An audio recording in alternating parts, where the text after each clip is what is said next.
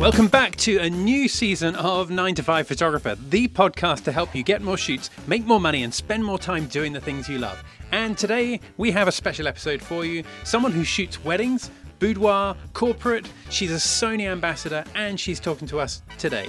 It's Kate Kirkman, but you may know her as Kate Hopewell Smith, and she's here talking to us right now. Kate's going to be explaining what it's like working alongside Brent, her life partner, her experience of shooting weddings, and what's important to her in life with her and Brent. But I also ask her a small stack of quickfire questions to find out more about her as a person. That's all coming up in this episode, so join me now as we learn all about that person who is Kate Kirkman. Kate, welcome to this episode of the podcast. Thank you for being here. How are you doing today? Simon, I wish I could say I was fantastic, but I'm afraid I am recovering from COVID. Been a difficult few weeks, I have to say. So, clearly a few people have had COVID around the world, but what's your experience of it being like? It wasn't necessarily what I expected in terms of the classic advertised symptoms. It was just a horrible, sneezy, cold, sore throat, vicious headaches and fatigue. And I actually went downhill shooting a wedding. That's when I thought, I'm really not feeling well. Having tested positive that morning, and lo and behold, 2 lines and turned around and had to come straight home. And but it was amazing how, on the Saturday morning negative and on the Sunday morning positive. I'm really not someone who gets ill. Hate letting anybody down, certainly Sony, but actually my massive concern was we had a wedding on the Tuesday in Bath, in the Roman Baths, and the couple... Oh, gosh. Yeah, and the couple were lovely, and they'd really done their research, and they'd really chosen me very carefully, and we'd even had the conversation, which so few couples ask, about what would happen if you were ill, and my response was, well, don't worry, my husband would step in. I said, but otherwise we do a lot of training, so we've got quite a big network. But of course, Brent didn't test positive on the Sunday, but he's with me, so he was going to get it, and he did. So someone else stepped in for you to cover that wedding? Yes, and it was actually the person who'd second shot for me on the Saturday at the wedding, and she actually offered, but it was such a big offer because it was a night wedding, so it was a night ceremony in the Roman Baths, and honestly, I don't think it gets any tougher in the UK. I would say it's the toughest venue there is. She came over here on the Monday she's had COVID and I'm recovering. Right. And we sat for about 3 or 4 hours going through a lot of technical stuff in terms of lighting. And then I was actually on the phone for 6 hours during the wedding, and she was pinging me photos from her Sony. Oh, it was full on. Yeah. Wow. And so you're trying to get through COVID. You're trying to manage a wedding remotely. You've got this person shooting the wedding, who's probably feeling, even though very capable, but probably feeling a little bit out of their comfort zone, partially because it's been thrown on them at the last minute. And she did a brilliant job, and I'm super proud of what she did. And I think that's been the problem, to be honest. We have so much in the diary. That was the only thing I had to find replacements for. Most things could be postponed or moved. But the minute we were allowed back out, we were back out, and we haven't really stopped. And everybody's kind of saying, oh, you must be careful, you must take it easy and manage your recovery. And it's so hard when you're self-employed. I mean, we all know this as photographers. It's not only a case of income, it's a case of letting clients down. So we have had to kind of get straight back onto it. And I don't think that's been the wisest thing for our health, but I guess it is what it is. It is what it is. Yeah, we don't have the luxury of taking another week off sick or anything like that, do we? We just, in some ways, just got to get on with it. But I guess equally, there's another lesson there for the future about, I mean, it sounds like a perfect world, doesn't it? About planning for events like this, where, financially you've got that sort of buffer for, months if you needed to, because God forbid, that the situation of breaking a leg where your recovery time may be significantly longer would have more of an impact. But I guess the harsh reality is that most photographers, most people listening to this right now, probably don't have 6 months worth of income in the bank in case that situation happens, do they? No. And actually, I've always had income protection insurance, which I don't think a lot of photographers necessarily do have. And although I'm not sure, how it would work with COVID, because, a lot of insurance policies had holes, didn't they, for COVID? But yeah, I think I was more concerned, and I still have concerns about long COVID. That's always been my concern. And it's way too soon to know, because they say that it's in your system regardless for 3 months. And it's only if you're then getting symptoms that potentially it could be more serious and more long term. Gosh. Okay, Kate, let's jump back in time a little bit, because I first heard of you several years ago when I was growing my photography business. And I remember reading one of your columns in, I used to buy a few magazines. I think it was Practical Photography that I used to read your columns in. But whichever one it was, I always loved them. And you might think that I'm saying this just because I'm talking to you now on this episode, but you were the main reason that I used to buy that magazine each month. And I promise I'm not just saying that. Tell me about how you started and grew your photography business, when you started doing this, and what led you into doing photography in the first place. I think my story is very familiar to a lot of women. I was actually pre-children in London, worked in media, in marketing and branding. I travelled a lot. It was great. Then got married. I always knew that family was important to me. And when I had my daughter, who's now 16, I knew that I wanted to take a couple of years out. And at the same time, we moved out of London. So it was a bit of a double whammy. And I wholeheartedly went into full-time parenting. But I still stand by the fact that was one of the toughest jobs I've ever done. And I knew I wanted 2 children, so began that process. At the same time, beginning to think about doing something for myself, because it's Groundhog Day, young kids, it really is. And I actually thought about jewellery or photography. And we had a dark room in the house that we'd moved into. And so I tried to find a film camera course, and nobody else signed up. So swiftly shifted across to actually an Open University course that was called The Art of Photography. And it was very much coming at it from the composition perspective, colour, form, just not the technical side. And I did art and history of art as a degree, and absolutely loved it. So for me, it was always just something to do for myself. And it's the classic story. The thing in front of me most of the time were young children, so I was photographing them, and people started saying, you could do this. And for someone who used to paint, so I used to paint with oils, I found photography a much faster solution to get what I wanted. And I still, think of the way I paint with light. It's very, very similar and quite classical, really. And I'm not kind of a contemporary funky photographer. For me, it's very similar to painting. So I thought, well, it's either learning to turn this into a business or getting back on the commuter train into London and going back into the old world. And I just didn't fancy that at all. So I did some training, and most of the training I did, it probably wasn't enough on the technical side, to be honest. It was a lot more about running a business, which is really very important. And I kind of launched myself into it, and it was a bit frightening and way outside my comfort zone. And I learned an enormous amount. And so when I was working with Nikon as an ambassador, and a lot of the magazines were in touch with me, I always said, look, I'm just going to be really honest about my journey and the trials and the things, and what's helped me grow the business and sustain the business, and where did I go wrong, and what are the lessons. And that's all I've ever tried to be, is honest, and I guess trying to stop people making mistakes that perhaps I made, or learn some shortcuts. Now, one of the things you just mentioned there was about being outside of your comfort zone, and you followed that up with immediately by saying that's when you learned a lot. Do you think that being outside of your comfort zone is a perfect place for us to learn as photographers? That's a really interesting question. I think it's absolutely essential, but I think you need to recognise that knowledge is everything. And for me, it was a realisation fairly early on. I've always said that photography, from my perspective, was like a big jigsaw puzzle. And when I started, there were not very many pieces down on the table. And every time I learned something new, whether it was to do with lighting or whatever, taking the jump from aperture priority to manual, my confidence levels grew massively, and it's all about that. I've always said, I remember not sleeping before shoots, almost wanting to go to the location and plan the shoot in advance. I wasn't light led, I was location led. And you know, all I've ever said to everybody that we've trained and worked with is, honestly, the more you learn, the more confident you are and the better photographer you are. So in order to learn, you have to put yourself outside your comfort zone. And I always think it's the best way to learn, but some people don't like to be uncomfortable.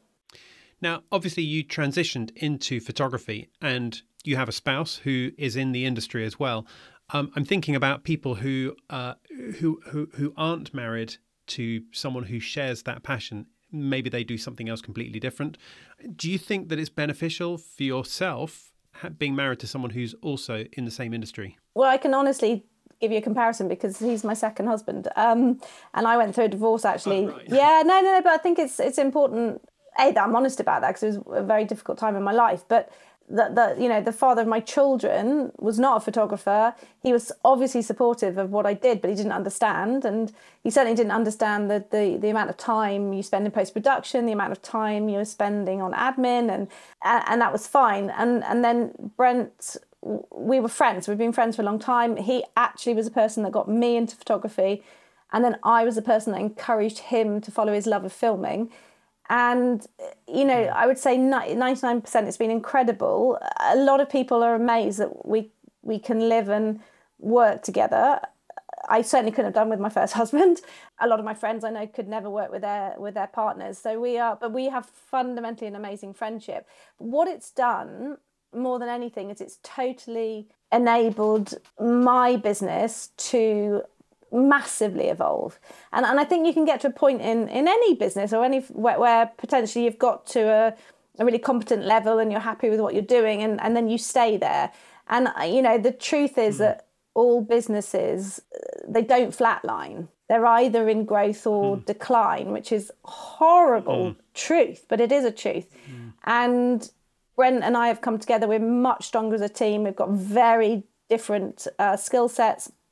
And he has evolved the business to include cinematography, to include the drone work, and just to be much more technically efficient. I mean, he is all about top studio software, online accounting, you know, all the things that I wasn't very good at. He has filled those gaps. So I'm well aware how lucky I am to have him in my life and how we work together. I think there is one downside, and that is probably we talk about work at times we shouldn't. He's tried to make me better at a work-life balance. I'm a bit of a workaholic by nature, and he's trying to help me with that. But yeah, we can maybe talk work at the wrong times. And you said that you're very lucky because he's filling gaps. I'm sure that he would also say that he's very lucky because you're filling a lot of his gaps as well. Definitely, we make an incredibly strong team, and there would definitely, you know, the areas that we do a lot in now, there's no way I don't think I'd have evolved into cinematography. And I tell you why, it's because it's the audio side of that is incredibly technical. And also just the post-production side, he does all of that and I do all the photography. So we have our kind of areas that we stick to, and he likes doing the accounting and that side of things. And I'm very much the client-facing person, but yeah, it works. Now, I can see from your website that you're involved heavily in weddings. You've been telling me all about that, and clearly you started off doing family photography. But tell us a little bit about the other kinds of photography that you do and how you juggle and manage all of those together as well. You know, it's been really interesting being a self-employed photographer, that having come from working full-time and working for corporations and businesses, I'm just amazed that we're just always busy, but never in quite the same way, month to month, year to year. And what we found is that we've developed certain areas of specialism that fundamentally we enjoy, as well as know that are suited to our skill sets.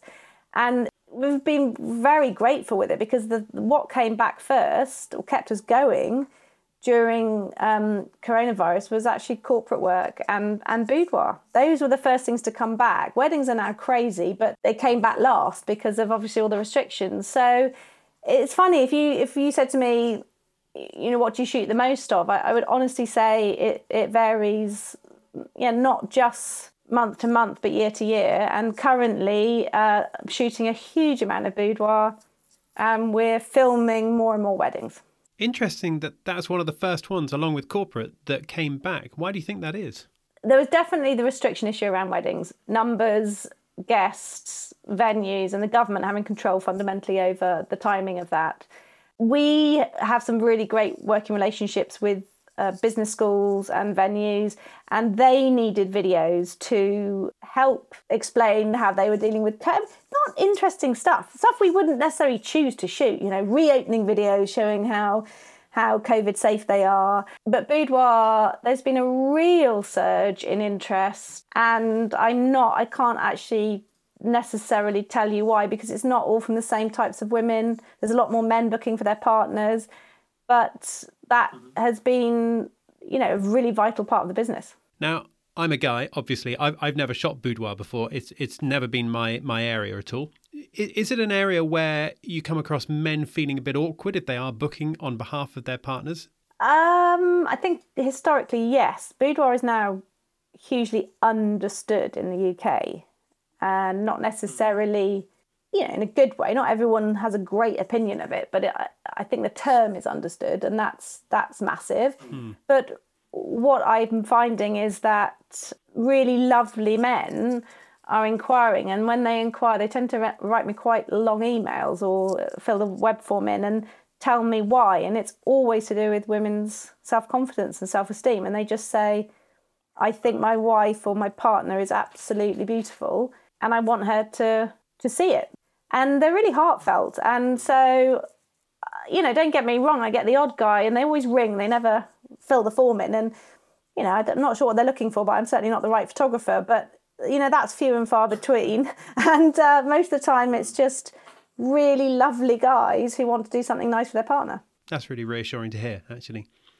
Let's talk about equipment a little bit. Now, you mentioned about your Sony relationship, but you also mentioned Nikon earlier on. Did you start off with Nikon and then switch to Sony? Yeah, so I was given a Nikon DSLR by my ex-husband as a Christmas gift. Very much an entry level with a little kit lens, but that's where the love began. And so I never made a choice with cameras, and I loved my Nikon days, absolutely loved it. And then we came to an interesting crossroads where, number one, my Nikon ambassadorship had come to its natural end. There's very much a time thing with Nikon, how they work with photographers. And Brent was needing to reinvest in filming equipment, and he was doing massive amount of research about what he should be shooting on. And he was hiring a lot of cameras and testing, and he settled on the Sony system and wanted me to try it. And I felt a bit like, I don't know. And James at Sony, he looks after the pros, he lent us some kit. And although it was really odd and it's like a completely different beast, I have to say I absolutely love Sony. But I love it for now. I love it for, where technology has got us to, and the speed of it and the accuracy, and it is absolutely fantastic system. But I felt like that about Nikon at the time, but I know that Sony is right for now and what's possible. And bearing in mind we do a lot of filming and a lot of photography, we are using the same cameras, the same lenses, and Brent's gone from big shoulder rigs to literally tiny cameras. He doesn't even put battery packs on his cameras, and it's remarkable that change even in 6 years. So, as an ambassador for Sony, what does that actually mean, and what does that bring to the industry, you being an ambassador? Yeah, it's really interesting. I think every manufacturer works with their photographers in an entirely different way, and certainly that is the case. My experience of Nikon versus Sony. For Sony, you're actually quite relaxed about the ambassadorships. It really is about having a great relationship with them. It's about them trusting us to be honest with them. They want feedback. They're very happy to put kit in our hands and then say genuinely what's great about it and what isn't. And we're getting to the stage now where we're doing more and more projects with them, which is what I love. So I've always said to all the people we work with, and we do a lot of work with Profoto as well, we say to them, look, test us. The best thing you can do is give us a challenge, and then we will rise to the occasion, because fundamentally we're shooting to commission. 95% of the time, which is all great, but it can get slightly repetitive. You know, it's very rare that we actually shoot a wedding where the couple are super open to pushing us. And we had that maybe 3 weeks ago and loved it. You know, this brilliant couple, a brilliant wedding. And so we got to do some new stuff. But if I'm honest with you, most weddings are pretty similar and we're not necessarily pushing the boat out. So we've just done a project with Sony that will be kind of, you know, coming out in the next couple of weeks, and it was really good for me because it gave me the opportunity to try some new stuff. And it's very much an educational piece, because that's what I've said to Sony. It's the same with Nikon. I've always said, look, I'm such a big believer in knowledge that, you know, let us try and help people who want to learn. And the Sony Experience Days that we did, I don't know if you're aware of them at all, where we were putting Sony kit in photographers' hands who were not Sony, and teaching them and showing them, and there was such amazing days, and people absolutely loved it because it's a really big thing to change system. And also, you know, even reading reviews on websites about what cameras are capable, it's not the same as actually having it in your hands and seeing it all. So that's what we've always been about, is trying to demystify the technology side of this and bringing it back to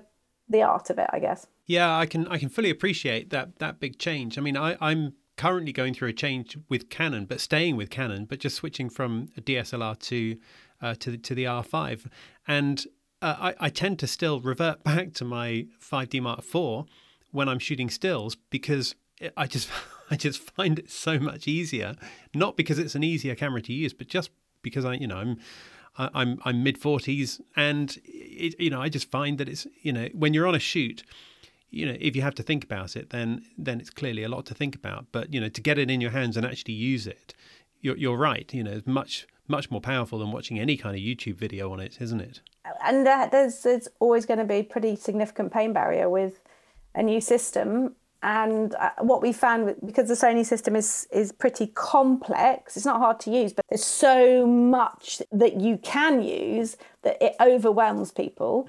And so they almost don't try. And so, you know, I think it's like, it's another comfort zone thing. You've got to go through the pain barrier, but you'll be frightened to do that on a real shoot in case something goes wrong. Yeah. Kate, I'd like to ask a couple of things, actually nothing at all to do with photography now, but this is purely for fun. I'd love to know 3 things that you're into right now, outside of photography, outside of shooting, outside of cinematography, just for fun. Just for fun, gosh. Number one that happened this summer was Brent and I bought ourselves a couple of stand-up paddle boards. Oh, nice. And we actually joined, there's a sailing club very near to us that we've kind of driven past this lake, and because we're quite landlocked here, we never really thought, oh, and it's not that big, but it is amazing for the SUPs, and we've really tried to be good at, on beautiful evenings or whatever, just getting in the car and going for an hour, and we call it date night, and we take food and a bottle of wine, and we sup to one, we sup to one end, and the sun goes down, and we have a drink, and we have a bit of a cheese platter, and we don't talk about work. What a sophisticated way to spend a bit of time together. I love it. It's fantastic. It's been really important, because obviously during lockdown we had 2 teenage kids here the whole time, and that was quite hard work. Number 2 is actually the family. So I'm very, very close to my parents. We see a lot of them.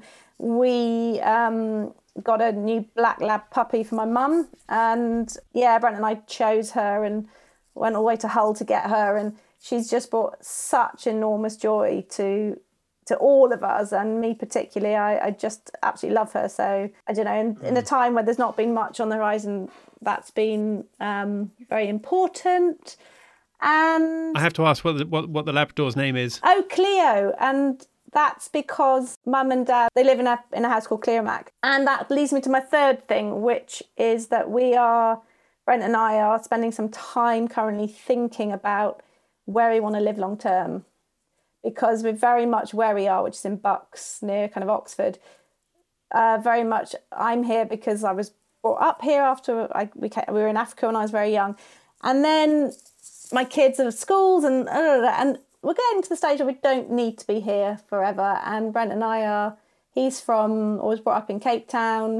We're both massive water babies, and we're both having a big think about having a big location shift and change. So Possibly what, overseas kind of change? no, definitely UK, but we're going to go to the water somewhere. And so we're planning a few staycations to just, I think we know where we want to go, but that's a good thing in our life at the moment. That's actually really not about work. We're prepared for work to have to change in some way to accommodate a big lifestyle change. Because naturally, of course, if you're by the sea, then, half of your target market area is going to be water. So, clearly it's going to mean more travel to get to the shoots that you've been doing in the past. Yeah, and we've worked really hard for 11, 12 years now, and I think the kind of photography that I do, there's a lot of weekend work and you're busiest in the summers, and I just don't want, and I'm 46 now, I don't want to be saying this when I'm 56. No, I fully get that. Okay, excellent. We got 3 good things there. And I've got one last question for you before we finish, which is that I've got a website here which has got a whole score, I think about 300 would you rather questions. So I'm going to ask you to pick a random number between 1 and 300, and let's see what comes up for it. Let's go for 133. 133, right. Let's jump down to 133. I've got no idea what this is going to be. 50, 60, 70, 80. Okay, 133. Would you rather only, these are a bit random, by the way, would you rather only wear one colour each day or have to wear 7 colours each day? One. I'm definitely somebody who is I love colour, but I don't need to wear loads of it. You'll end up looking like Joseph. Exactly. Okay, give me another number then. Let's go for 299. 299. Oh, here we are. No, I've just done a fast scroll. Okay, 299. Would you rather have a clown... Hang on. Would you rather have a clown only you can see that follows you everywhere? Ooh, and just stands silently in a corner watching you without doing or saying anything? Or have a real-life stalker who dresses like the Easter Bunny that everyone can see? What a bizarre question. Wow. A real-life stalker could have serious implications for my working life. So I guess the one that's just in the corner that I can ignore on my own. Yeah, it'd be a real problem at weddings, Simon, and boudoir shoots, all kinds of trouble. All kinds of trouble. Yeah, no, absolutely right. I think we need to move on to another one because that's not a very positive one. Give me another number and maybe it's a more positive question. Okay, let's go for 12. 12, right. Okay, all the way back to 12. Here we go. 12. Would you rather spend the rest of your life with a sailboat as your home or an RV as your home? I think I know the answer to this one. Sailboat. A good, happy way to end it. Yes. I agree. That does sound nice. Kate, thank you for being here, for giving up your time. If anyone's heard this and they wanted to connect with you on social media or come to your website, what's the best way for them to find you online? Definitely my website, I would say. So either Google Kate Hopewell Smith, which is one business, or Bylumiere, which is Bylumiere for the work that I do with Brent. We are on Instagram, again, under Kate Hopewell Smith or Bylumiere. So just reach out and say hi. Perfect. That's really good. Well, look, thank you again for being here. I really appreciate you giving up the time and sharing your view of the industry and your experience and how you grew your business in the early days with our audience here. Thank you so much. Simon, thank you for having me. So that was Kate talking to us today. Amazing to have you on the podcast, Kate, especially to kick off a new season of episodes. Don't forget to follow her by searching her up on social media. Now, our next episode is coming out soon, but in the meantime, thank you for listening to this one. Don't forget to follow or subscribe so you can stay in touch, and we look forward to seeing you next time. Bye for now.